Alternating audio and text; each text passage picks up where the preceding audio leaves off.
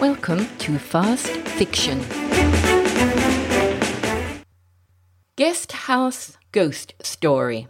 Now, there's no need for concern, girls. That was only old Mary Maloney. She's a nice old soul. Oh, she wouldn't hurt a fly. She used to live here, she did. You can just about set your clock by her, 6:30 or so every night. Except Sundays, of course. Out through the kitchen, down the steps to the yard, across the paddock, and up to the top of the hill. Oh, she must be 89 years old by now. 'Course she's been dead for about 20 of 'em. What's that, dear? Oh, don't be silly, you're no trouble at all. Come in and warm yourself by the fire. You may as well. There won't be another train for at least 2 hours. And it's a good 7 kilometres walk to the town. No, dear, sorry. I never got around to putting the phone on. Never took much to all those newfangled contraptions. Anyway, who would I want to talk to on one of those things? Haven't got many friends left now. They're all pushing up daisies. What is it? What? You want to plug in what? Your mobile? What's that then? Well, fancy that. And what do you do with it? You plug it into an electricity source. Well, of course, you're welcome. But as you can see, we still use the oil lamps.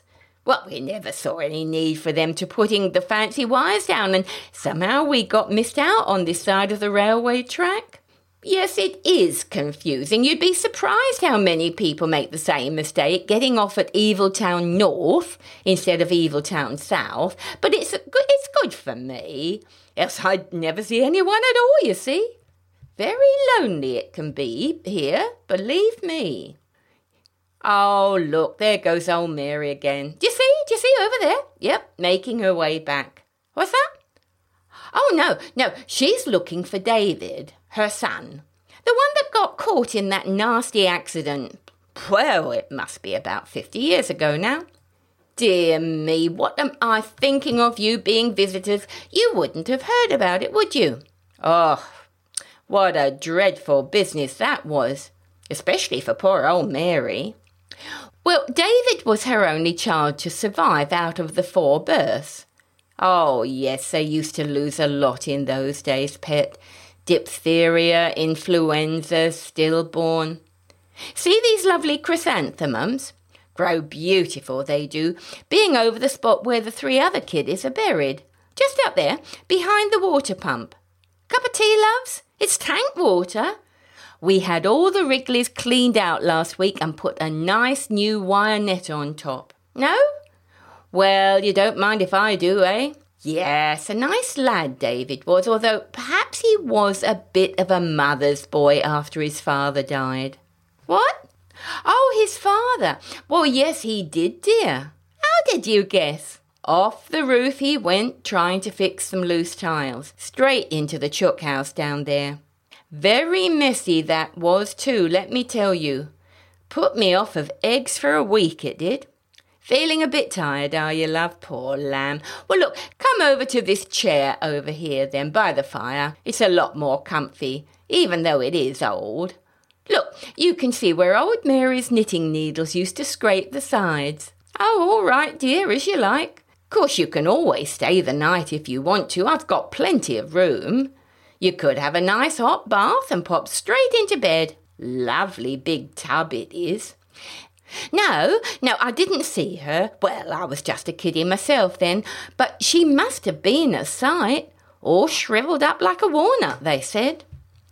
Now, where was I?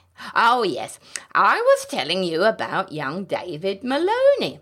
No, dear, no trouble at all. I love a bit of a yarn when I'm able. What, lovey? Oh, bless you. No, David doesn't appear, as you put it. No, he doesn't appear. Well, he couldn't really, could he? I mean, well, there wasn't much of him left at the finish, was there? Oh, Lordy, I keep forgetting you're not from these parts. Well, what I meant was the corpse was such a mess. See, David usually got home by 6 o'clock. Well, unless he went for a quick drink with his workmates over at Gunneroo.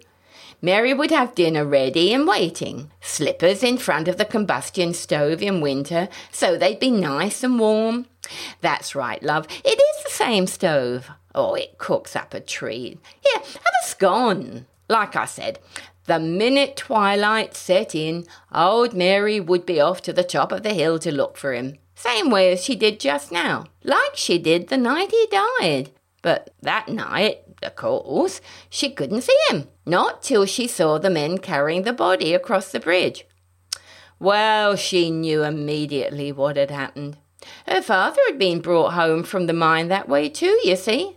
Moaning and groaning he was. Took him a week to die on that big four-poster in the guest room. Course, we've changed the mattress and linen since then. Well, we had to. There was so much blood, see? Well, with David it was different, though.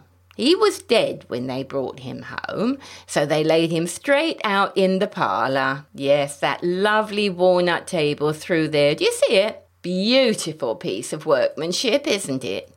That's where they laid him. He looked real peaceful. Not that he was, mind. Well, he couldn't have been, could he? Not the way he died. You see, he attached himself to the pulley across the mine whilst he tried to fix part of the rig, but he lost his balance when it was right over the mine shaft. He tried to catch hold of the cable, but it swung round suddenly and sliced his hand right through. Oh, yes, pet, horrible it was. Right up into the air it went, the hand I mean, and landed in the long grass. They all tried to help the lad, of course, what with him screaming so much. Well, he would, wouldn't he? I mean, you can't blame him. And then he fell straight down the shaft. Oh, about 50 feet, I reckon. Broke his neck straight out. Made a mess of the rest of him, too, I understand. Every bone in his body was broke, and all his limbs twisted on round the wrong way. Oh, nasty. Feeling shaky, are you, dear? It must have been that long journey. Those trains are real bone shakers, aren't they? Real killers. Never been on one myself, of course, but that's what I hear. Real killers.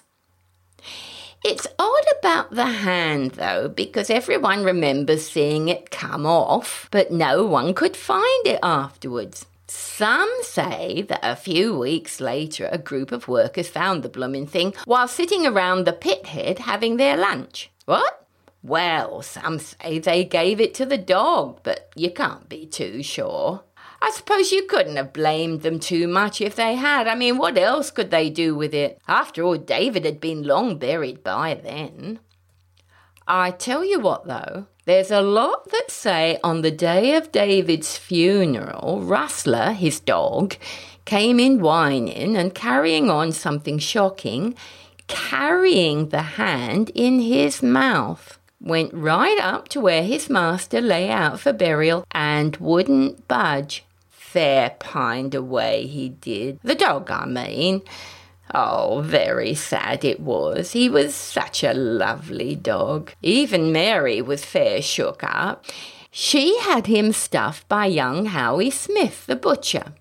Howie used to go to those taxidermy classes at the CWA.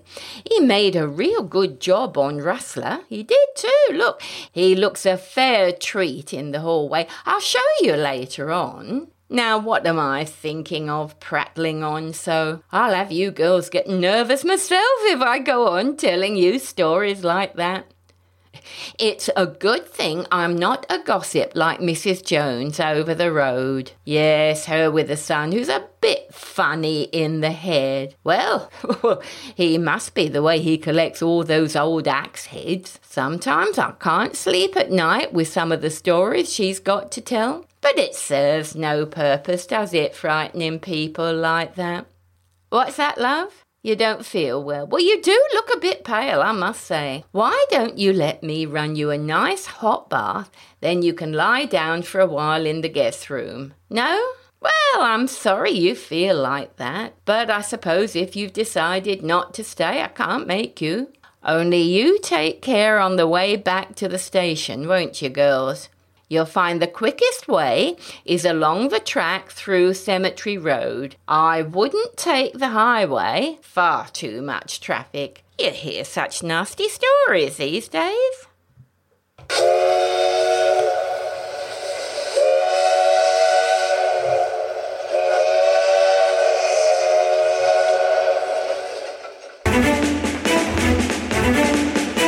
You have been listening to Guest House Ghost Story, written and narrated by Brianda Cross.